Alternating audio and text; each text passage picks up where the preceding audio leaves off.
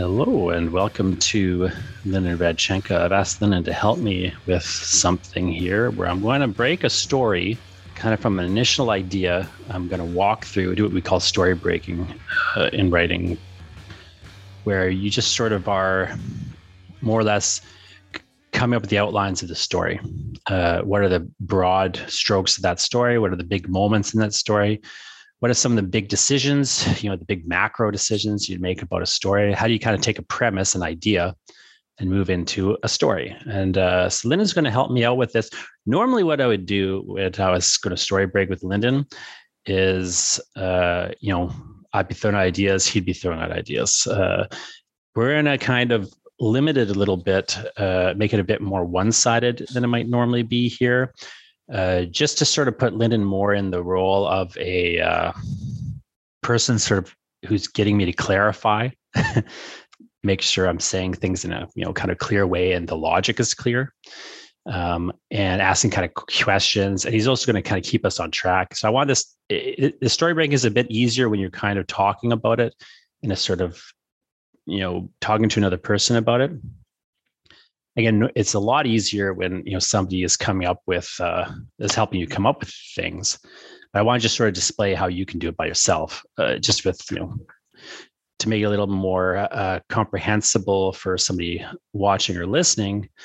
Lynn's going to kind of play a bit of the role of the person I would eventually have to justify this idea to, or again, just making sure I'm kind of staying on track and keeping clear about it. But Lyndon himself is a writer, letterer, and lawyer. So, has, like I say, a lot of experience with story breaking as well. So I'm hoping, Lyndon, you can keep things on track, but also just kind of make sure I'm clarifying steps if I'm skipping over them, like walking through my logic a little bit.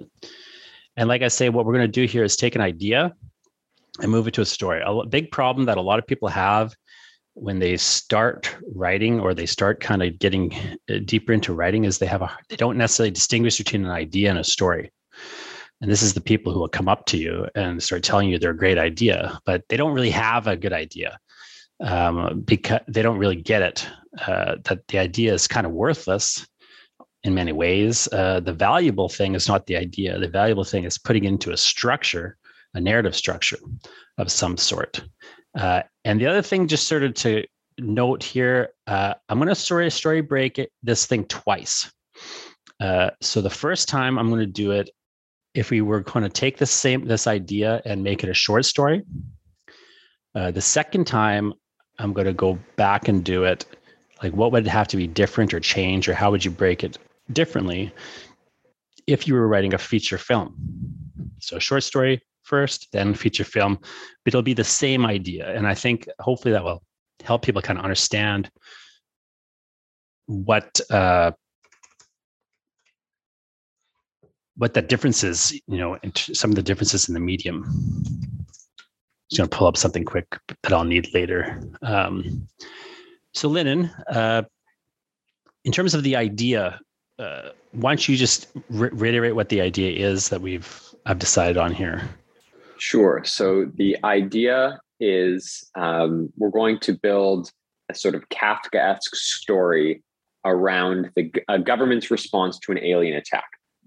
Sure. And it's going to be my job here. I have a rough outline or agenda that we're going to work through to develop this idea as fully as we can and talk about all the different parts of a story or the framework of a story that you want to include. Yes. And sorry, I just want to double check that I was recording it, but also the other thing I just want to make sure we're clear on is I'm going to try to do this as quite a short story. So a short story that would be like roughly, 3,000 words. Like that's sort of what we're aiming at here. And then a movie that would be like, say, 90 minutes to 2 hours. And so, as you say, we've got this Kafkaesque. The Kafkaesque is maybe something that's worth just defining a little bit. So what we're kind of looking at there is a situation that is, so it's an alien attack, right? but we're looking at it like from the point of view of like a bureaucracy, a governmental organization. How would it deal poorly with an alien attack due to its inherent absurd structuring? So we're looking, so tonally, this is going to be kind of absurdist and ridiculous. It'll probably have a comic edge to it. This is something that is going to come into play in a couple instances here. And then thematically, it's really tied to the idea that terrible things will happen because you have bureaucratic governmental structuring that makes action almost impossible. That's sort of inherent in that sort of Kafkaesque idea. Now, a true Kafkaesque story might veer into the horrific or nightmarish. We may or may not go there, but like those are sort of, if people don't know that term, that's sort of where the wheelhouse of this idea. Correct. And when we start to tell the story, we always start with that premise. So we always want to, or you want to consider whether or not it's a good or a bad premise. Yeah. And in terms of the idea or the premise, good and bad is sort of relative terms, but in the sense that really any idea can work and be good. It's just that when I say like something's good or bad in terms of an idea or a premise, what I mean is that certain premises or ideas lend themselves more easily or less easily to certain forms. So let's just take a short story versus a movie as an example, okay? Because that's the sort of the two examples here. But obviously there's a length difference, right? A short story is a certain length, a feature film is another, rough length. In one case, we're looking at like, roughly 10 pages, like about 3,000 words, or maybe a little more, maybe a little less, depending on how long that story is really going to be, versus a movie script, which is going to be closer to 90 pages, 120 pages maybe. And again, it's going to play out over like 90 minutes or 2 hours. So the idea that lends itself to the length sort of makes a difference. You don't want to take a feature film idea and cram it into, well, I'm going to use the same idea in both examples, but you'll see like as we're kind of going through it that you have to kind of treat it differently for the container length. And one idea will kind of lend itself more easily to like this idea. What we'll see quickly is that it works better as a short story than as a movie, but it could work in both ways. And the reason it works more as a short story than as a movie is the thing I'm going to get into in a second here, which is you have these different types of conflict that fundamentally are structuring stories, and different forms lend themselves better naturally to different types of conflicts. So prose fiction, which is what we're dealing with when we're dealing with a short story, prose fiction works best and lends itself most easily to stories that have internal conflict and focus on internal conflict as their core conflict. Because the great strength of prose fiction is that we get to use this narrative voice that can very cleanly go into a character's head. Even if we're not, using narrative voice that's like first person I or tied really clearly to the character, even if we're still like outside of the character always, in a fly on the wall, like, in how Hemingway might write a story or what have you, we're always sort of have this ability to be just the way that prose fiction works. You tend to sort of understand a character's interiority more easily and fully than, say, in a feature film where you don't have that direct access for the most part. Most of the tricks that get you that direct access or that get you close in that way don't play well. Like voiceover for a character's thoughts doesn't play well in movies generally. Movies tend to, you can have a really engaging short story in which a guy is just sitting at a desk because so much of the dramatic action is sort of swirling around them or happening, kind of in their head, or in this case, maybe we're going to be communicating through the computer, right? Because this dude's working at a government job. He's probably just sitting at his desk for the most part. That's not cinematically appealing to an audience, right? You don't want to watch a guy sitting at a desk for 2 hours. You need external action. You need external conflict in a movie in a way that you don't need it, and you don't need to prioritize it in, say, prose fiction. So broadly speaking, an idea that lends itself well to focusing on internal conflict is going to work better in prose fiction. An idea that lends itself well to external conflict is going to work better in a feature film. This idea has, both. Almost every idea has multiple conflict levels, but then which one we focus on is going to be the kind of core shift. So what we'll see really quickly is when I make the movie version of this idea, I've got to focus on the alien attack a lot more than I do in prose fiction, where maybe I'm focusing more on like this guy trying to get authorization to do something about the alien attack. And, I could literally, what I'm going to suggest in this case, actually, to highlight the conflicts that are happening on the bureaucratic level and to de-emphasize the conflict that is happening externally outside of the governmental office, system and organization. I'm going to suggest that maybe we write this whole story in emails that the guy is sending to his superiors. In fact, I would just pick only his side of the emails. Again, in a short story, I want to take what parts of the premise I can limit to the situation as much as possible. So I would probably even just pick just this guy's emails, and not even the emails he's getting in response, in order to kind of keep it into that 10-page length. So like instead of like an email he sends, the email he gets back, and then the email he sends next, I'll just do the email he sends and then the email he sends next, not show the email that he got back in response, but just allude to it. That way I can kind of get 3 pages of content in 2 pages and keep it kind of short and tight, which matters in prose fiction and a short story, not a concern in a movie where I got this expanse. Yeah, Lennon? Yeah, and that makes sense. And it ties into a point that you had mentioned earlier about making any idea work. What happens when you get to a point where you think that your idea is unworkable? What do you do? And what does that mean?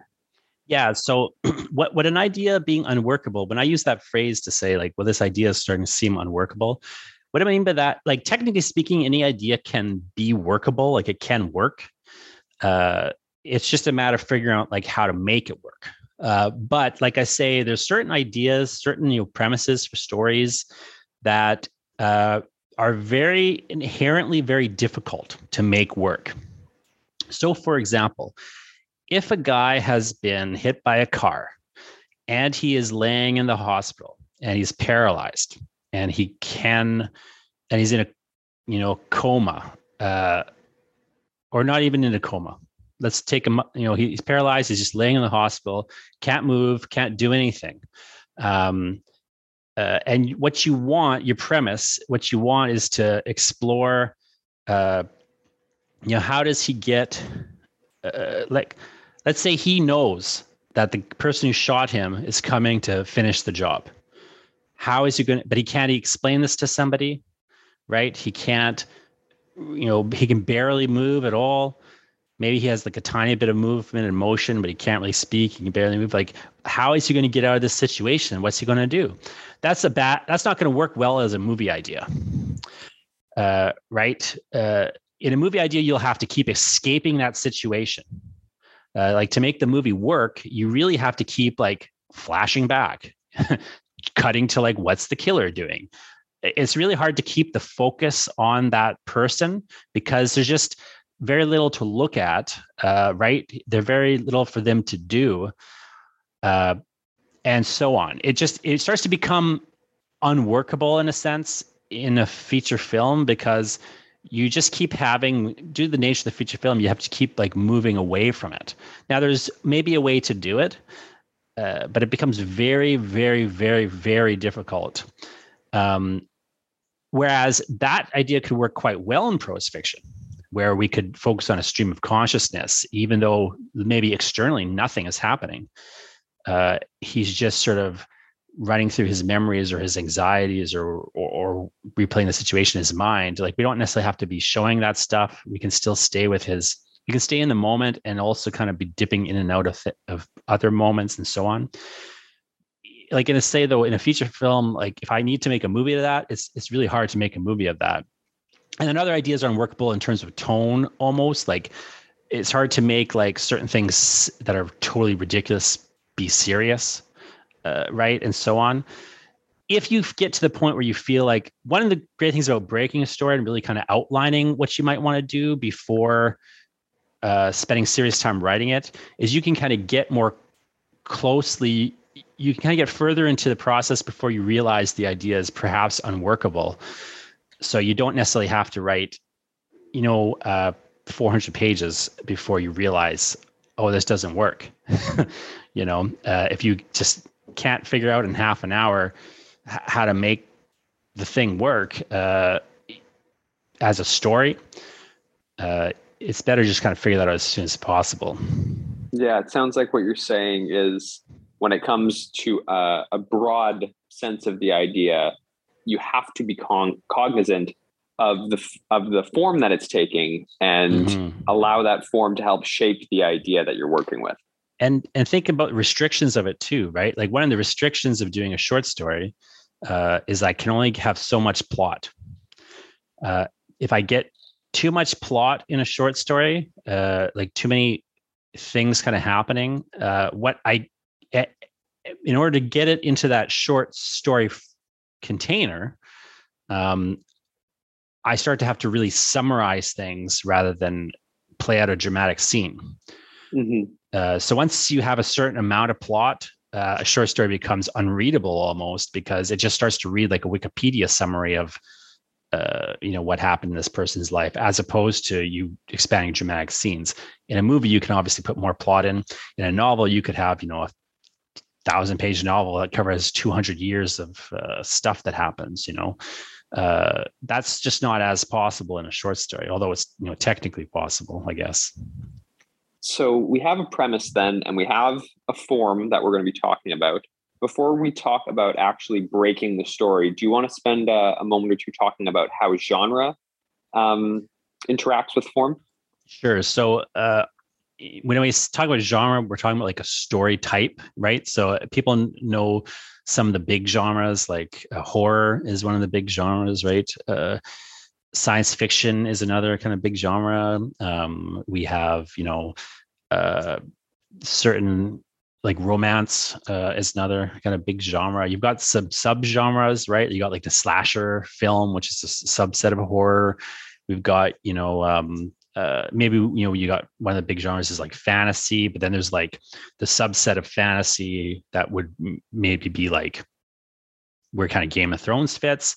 There's another kind of subset of fantasy that's kind of where Harry Potter fits, right? And so on. And there's another like subset of fantasy where, we're in just sort of a more surreal, like the realm of like Jeff Vandermeer's work and so on. We're in Area X now, and it's kind of blending into horror and science fiction and so on. All these genres have what we call conventions. So what that just means in a simple level is if you're going to write in one of those genres, there's like a handful of things that you have to do to be in the genre, right? If you're not doing X, Y, and Z, it's not that kind of story. So if you're choosing to write in a genre for some reason, one, you have to be aware of like the requirements that you need to kind of fulfill in the story. Now, the good side of that is if you decided in advance you're working in a genre, or if the premise seems to lend itself well to a certain genre, right?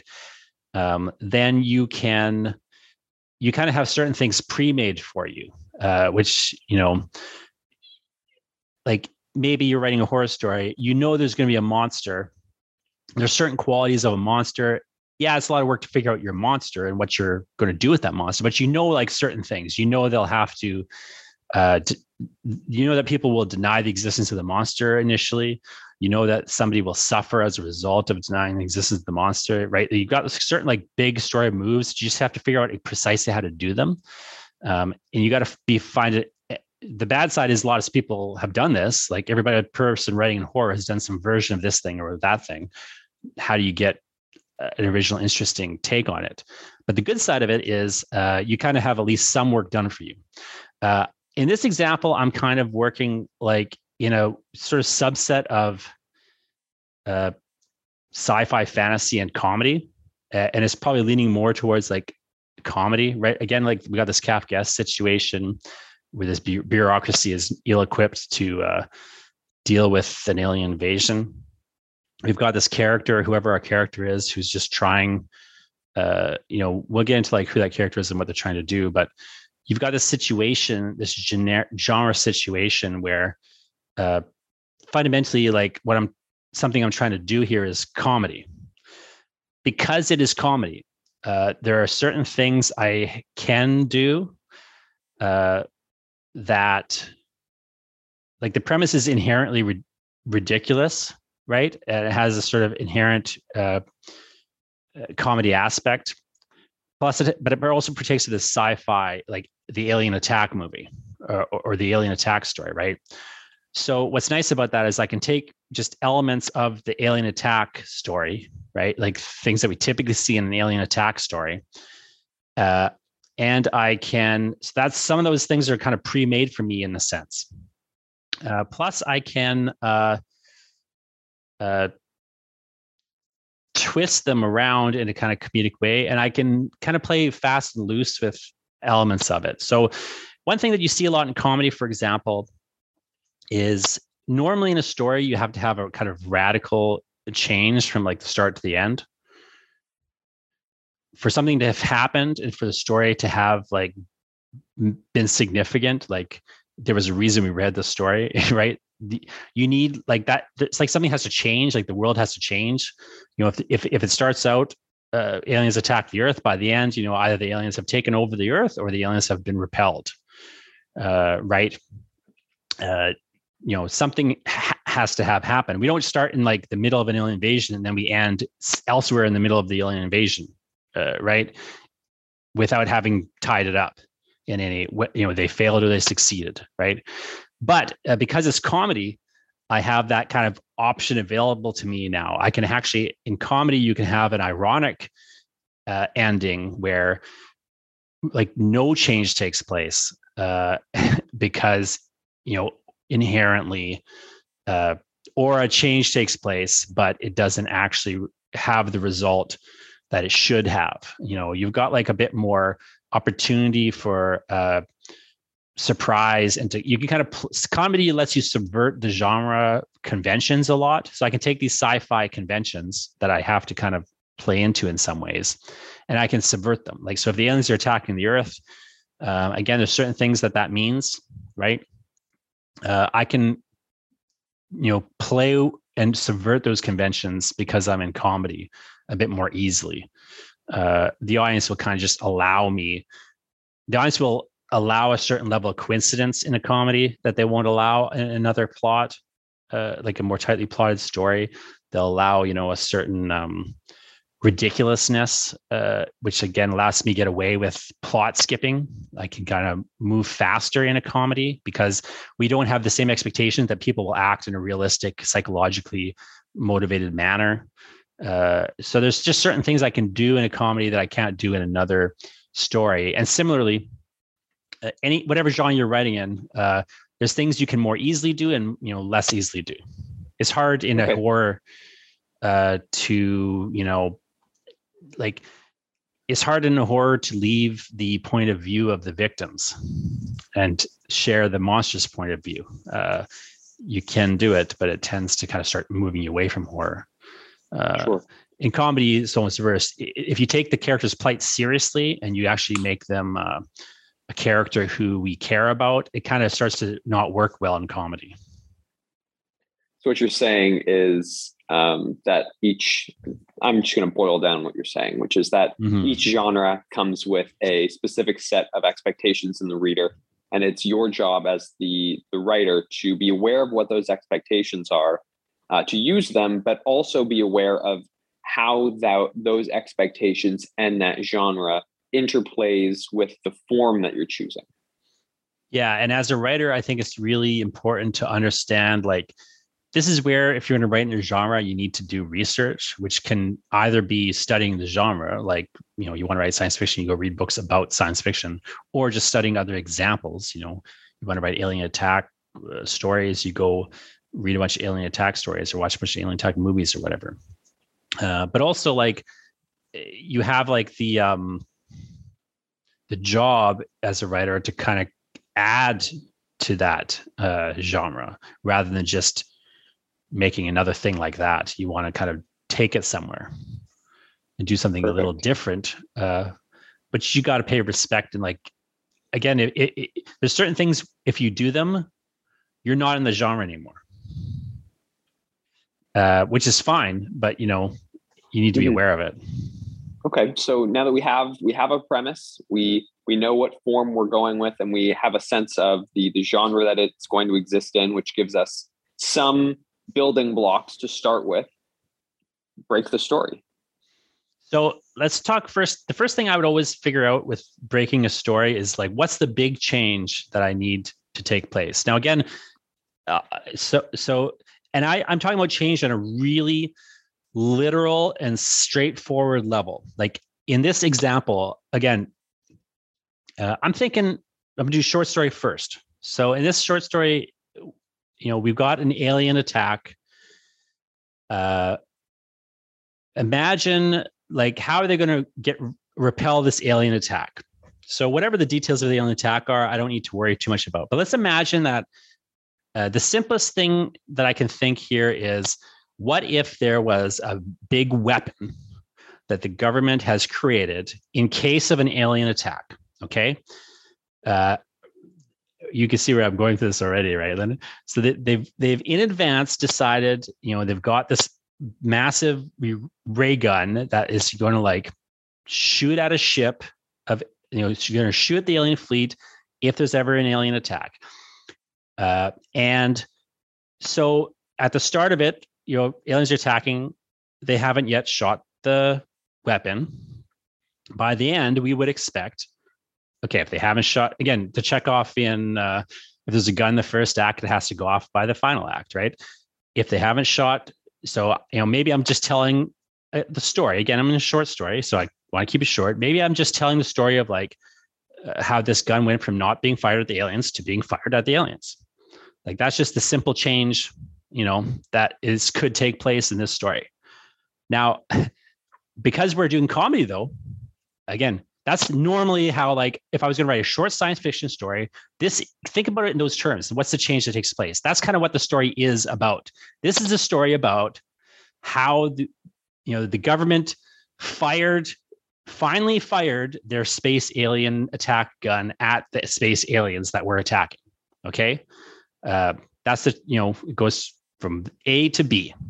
Because I'm in comedy, I don't have to actually make that transition. I can have a false change. So in comedy, this could be the story of how the government still didn't fire their alien attack weapon at the aliens that attacked. They started, and we could have like a person who's just trying to get the authorization to fire the gun that was designed for this purpose, but they just can't get it because of the bureaucracy. That's something I can do in comedy. I can basically diffuse. I can have like a story where nothing really happens, but there's a lot of activity, so that's something you can do in comedy. If it wasn't comedy, I can't really have that. I would have to have this clear change take place. But in a comedy, I can kind of keep going towards the change and have it not take place. The story is actually realism for all of us who have ever dealt with the government or worked for the government. Right. Again, like the sci-fi non-comedy, you'd have to have the gun go off in this example. But because it's comedy, I have that additional option of having a bunch of activity towards the change, but not really having the change. So that's the change I'm going to kind of settle on. I've decided, like, this will be the story of how the government somebody was trying to fire a gun that was designed to fire at the space aliens, but they just couldn't get it to happen for whatever reason. Now, maybe I'll change my mind and they do fire the gun, but probably I'm going to keep it that they don't. So the conflict here is the next kind of big thing I would figure out. So, because the way you think of a story is what's the big change? Like, what's the big thing that's happening from start to the end of the story? Okay. So in this case, it's an ironic non-change, but normally it'd be a change that takes place. What's going to produce the change is the conflict. So you need to get a conflict that's going to drive throughout the story and produce that change. So there's, again, three big types of conflict, like I say. The external conflict here that is in place in the story is like aliens are attacking. This is external, force, aliens attacking, and then we're trying to repel the aliens. So that is a conflict that's happening in the story, but that's not going to be the driving conflict of the story, because again, I'm not in science fiction land, and I'm not necessarily trying to make a movie right now. Right now, I'm thinking about a short story, and I'm in short story land. So the other big level of conflict is social conflict. So conflict between individuals. In this case, the government bureaucracy is a collection of individuals, but really it's another form of external conflict because all those individuals are not really functioning like individuals, right? They're sort of functioning like one character in the group is trying to deal with the bureaucracy, which is being represented by these other individuals. So there's another level of external conflict where sort of things are happening. But you could call it an interpersonal conflict, let's say. It's sort of straddling like interpersonal, like social and external conflict. But it's, we'll call it, it's more sort of in between like an individual and an external alien attack. So we're going to kind of call it a social conflict. So there's the big aliens are attacking. We've got to repel them. There's also this level of like, this person needs authorization from their superiors. And so they're now in conflict with the superiors. Versus the government, basically. Yeah, so that's like your social conflict level. But like I say, so that's going to be a lot of the activity of this particular story is like this person's trying to get authorization. But here's the real thing. The real conflict in the story, if you actually think through it, again, what I want in a short story, ideally, I can do external conflicts in short stories well. I can do social conflicts in short stories well. But ideally, in a short story, I want an internal conflict. So the actual conflict here is how this person is following orders. Instead of just firing the laser, they're trying to get authorization, right? So their internal conflict is that they've internalized this bureaucratic attitude. Even though they're frustrated about what's going on, how they can't get the authorization, they still are waiting on authorization, right? So really like the problem here is an internal problem. To solve this problem, the aliens won't just stop attacking. The government's never going to authorize this thing. So to solve this problem, this person has to just decide to disobey orders. And just act without authorization, rather. They don't even have orders. They want to act without authorization. That's what they need to. They need to overcome that internal conflict. On one hand, they want to fire the laser. On the other hand, they want authorization before they fire the laser. So that's actually the conflict at the heart of the story. So that is going to structure, like these other things are worth keeping in mind, but that is a conflict that's going to structure this story. And so this is sort of the story of how this person either overcame their need for authorization and then fired the laser, or it's going to be the story of how this person, still just failed, despite how dire things got, they failed to authorize they failed to go to act without authorization and therefore didn't fire the laser and something bad happened. So it sounds as though while you're talking about this overall scope of the story, you've started to develop the central character of the story also. Yeah. And I would argue you can start with the character, which some writers do. Some writers will sit down and think, I want to write a story about this kind of character. And they'll start to develop the character up. That's possible. It's completely possible to do if you start with the character and you kind of find a story for them. I don't tend to work that way personally. And I find that if you kind of start with the premise and you kind of work down, you eventually arrive at a character that's interesting and works for the story. Because to me, the character is a function of the story, and the character has a part, like a structural position in a story. And I'm less interested in building stories around characters, but you can do it. So it's worth pointing out that I start with the change, then find a conflict that is going to drive that change, and then I find a character that's going to suffer that conflict, basically. But any of those three places are a good starting point. So in my example here, again, this character is going to be a government worker. What we're going to be looking at on a formal level is when we're looking at their emails, like two different people trying to get authorization, like to their superiors, trying to get authorization to fire the laser at the aliens that are attacking. That person, again, you need this. Characters have two qualities. They have what's called characteristics. So characteristics are like, they got gray hair, they're wearing a gray shirt, they like to talk on a headset, they have a chainsaw bear in their office. Like, these are characteristics, right? They're things that an external observer could observe. They talk in a certain way, maybe they dress a certain way, maybe they have a certain facial tic, or they do something with their hands, or they're nervous, kicking their desk, or whatever. These are all characteristics. So characteristics are not super important for characters, but they are important in the sense that what the characteristics can do is provide a key to what we might call the character's deep character. So their internal, like who they are. So who they are is a bit more abstract.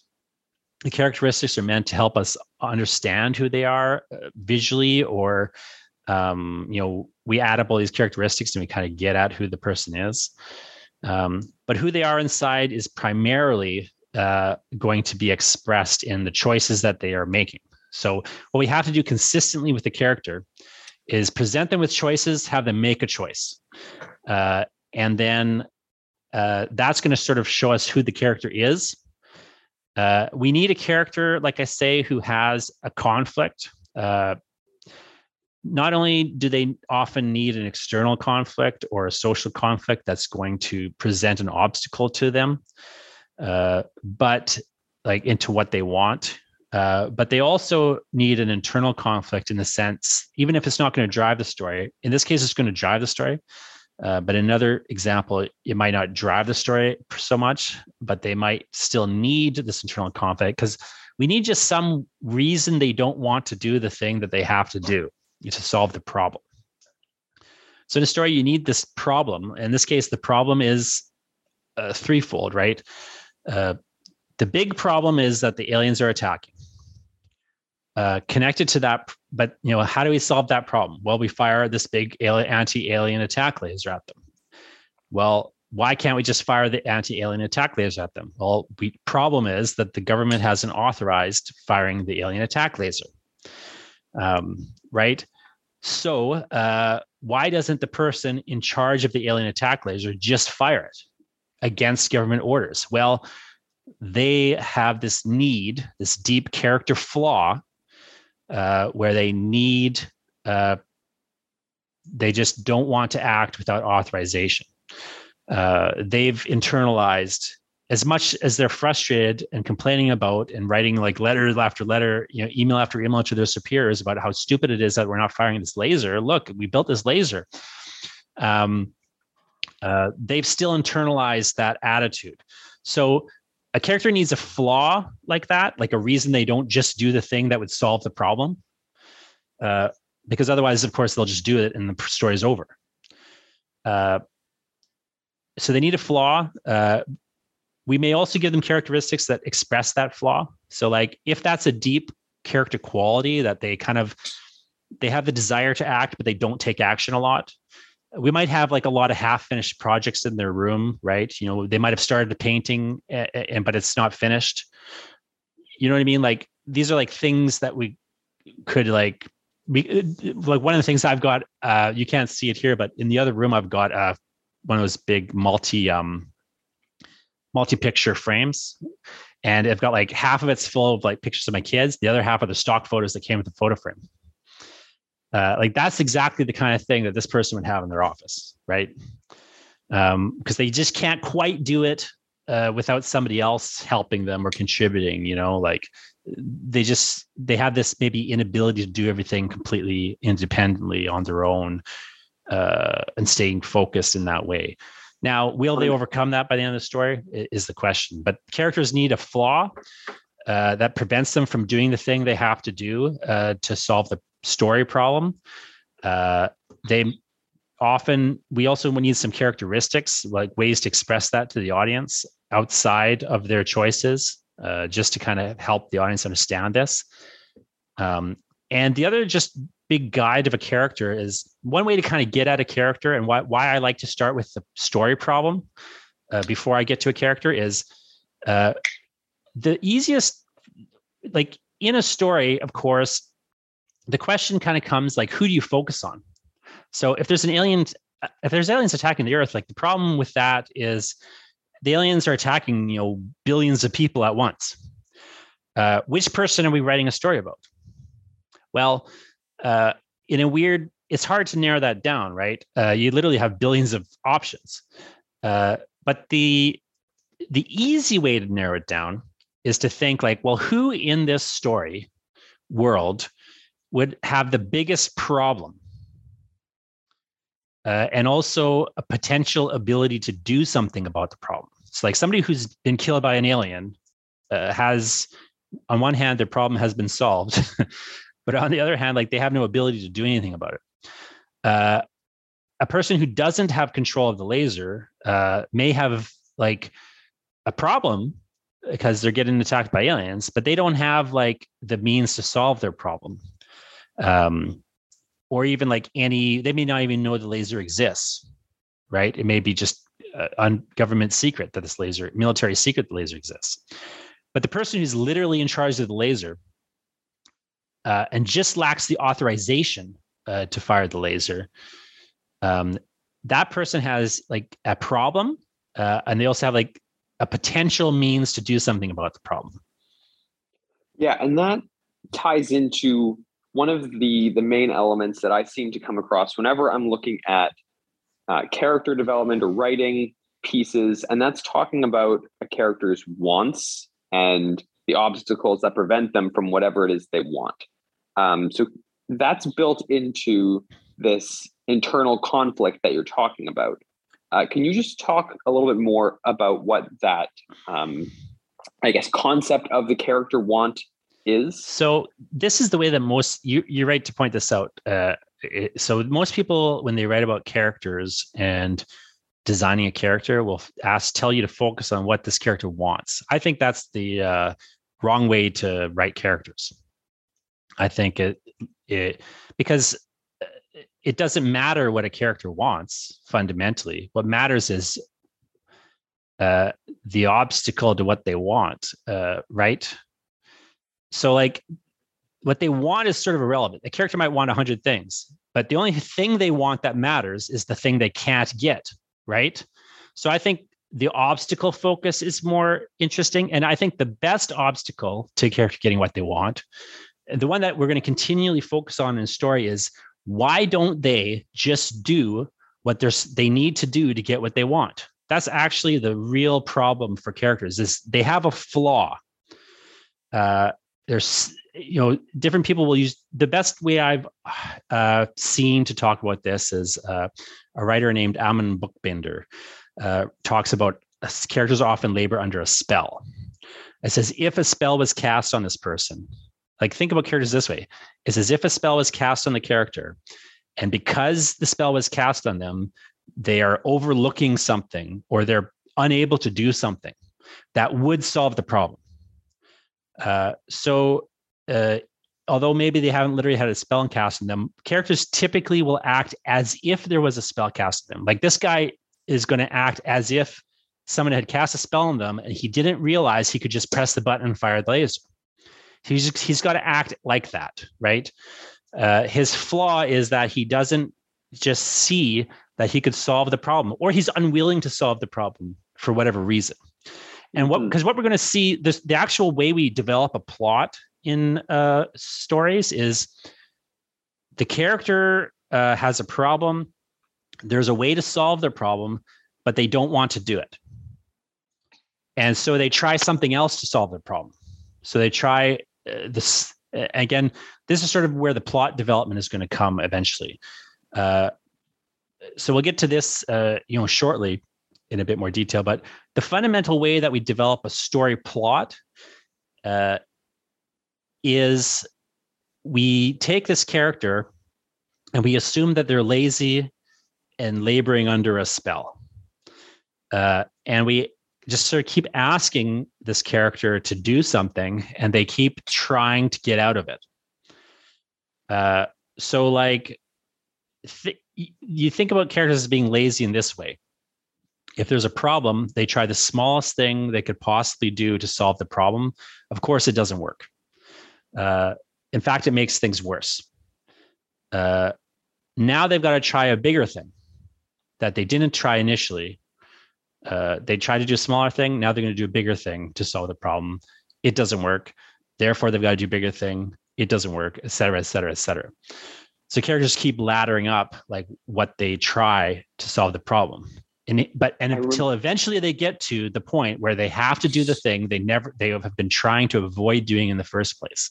And then either they do it and succeed or fail, or they don't do it and, as a result, fail. Yeah, or you get some ironic scenario.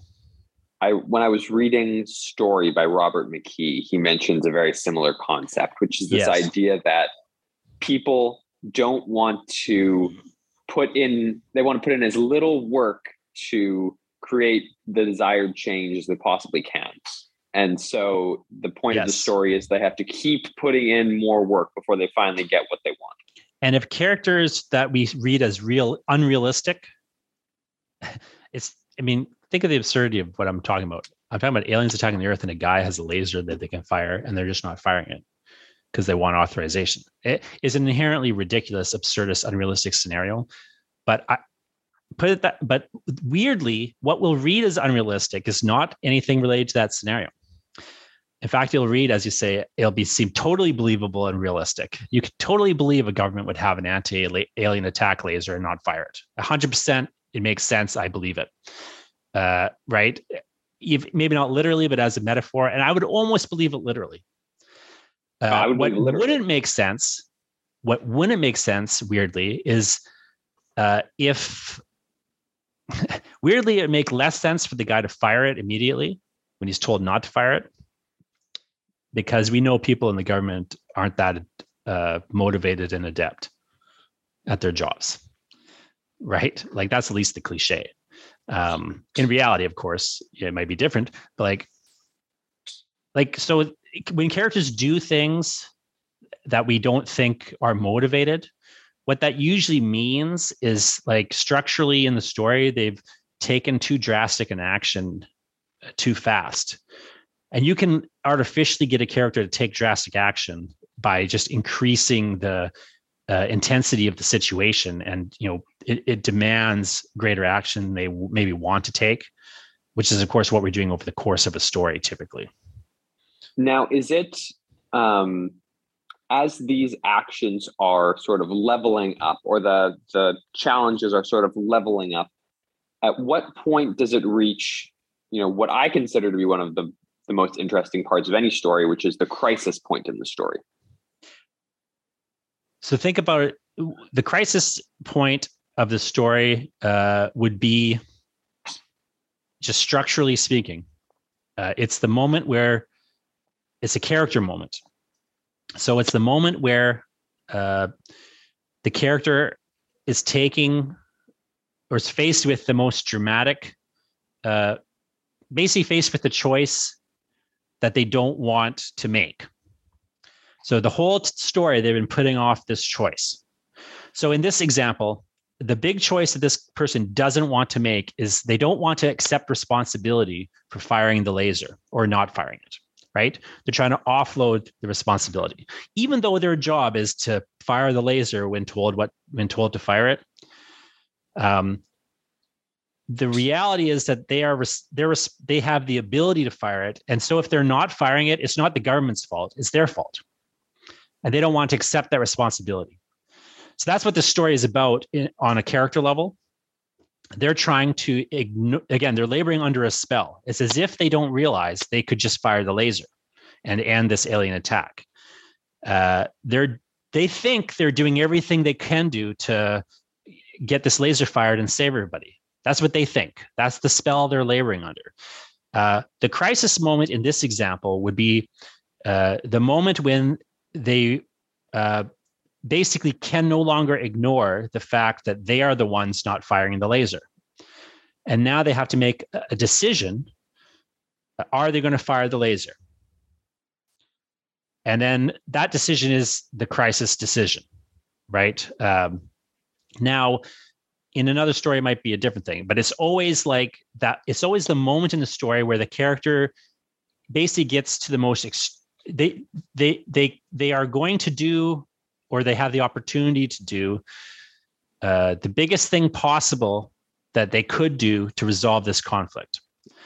And and you have a few options here. Either one, they don't do it, and we get what's called an anticlimax, where because the climax is just the result of the crisis action. Whatever the character has done or failed to do, you get the fallout. And the fallout is the crisis, where the conflict reaches its head and the conflict is resolved. So we're kind of talking about two things at once here. I just want to maybe distinguish them a little bit. So late in the story, we have a crisis moment where the character is taking, or the character is faced with this choice. They can no longer escape the choice. And they have to choose, will they do X? And X is whatever is the most extreme thing they could do to resolve whatever the conflict is. And then the climax is the fallout from that. So the climax is the resolution of the conflict. So when we're talking climaxes is just when the conflict is resolving. Conflicts can resolve in different ways. So one way the conflict can resolve, of course, is, that the problem is solved. So the aliens stop attacking Earth because we fired a laser and killed them. Okay, that is one resolution to the conflict. You can have other resolutions to the conflict. The aliens just stop attacking Earth because they decided they're bored of attacking Earth. Now that's a bad resolution to the conflict because it has no connection to the crisis. That would be what we call a Deus Ex Machina ending. And Deus Ex Machina's ending is just when the climax doesn't relate to the crisis. We want for a story to work. Now, again, we can get away with a Deus Ex Machina ending in comedies. So that's one of the things the genre allows for us is to get away with a Deus Ex Machina ending. The movie adaptation does this. They call out the fact that they're doing a Deus Ex Machina, and then they do a Deus Ex Machina. So I have that option if I want to take it. But of course, it tends to. Generally, it's not a great idea, even in a comedy, to do a Deus Ex Machina ending, because what a Deus Ex Machina ending does is because it resolves the conflict without tying it to anything that's been happening in the story, it sort of negates the point of the story. Like it negates everything that happened in the story fundamentally. It was kind of a waste of time to read the story or to watch the movie in that sense. And the audience tends to feel cheated about it. But again, you can kind of get away with it in certain scenarios. But broadly speaking, we want to avoid a Deus Ex Machina ending. We want to have a climax where the character makes a choice and that choice results in the conflict resolution. So again, the conflict can resolve happily, like the character, they get what they want, they succeed, the world is saved, et cetera, or it can resolve negatively. Because a resolution of the conflict is also the aliens kill everybody on Earth. Now they're no longer attacking Earth because everyone's dead. So the conflict's resolved, right? Yes. Or they fire the laser, it doesn't do anything. The laser just explodes and kills the person who fired it. That's also a resolution. They can't do anything else because they're dead now, and the laser can't be used. It failed. So resolutions don't have to mean happy endings. Like conflict resolution just means either the problem is solved or it's clear now the problem cannot be solved ever.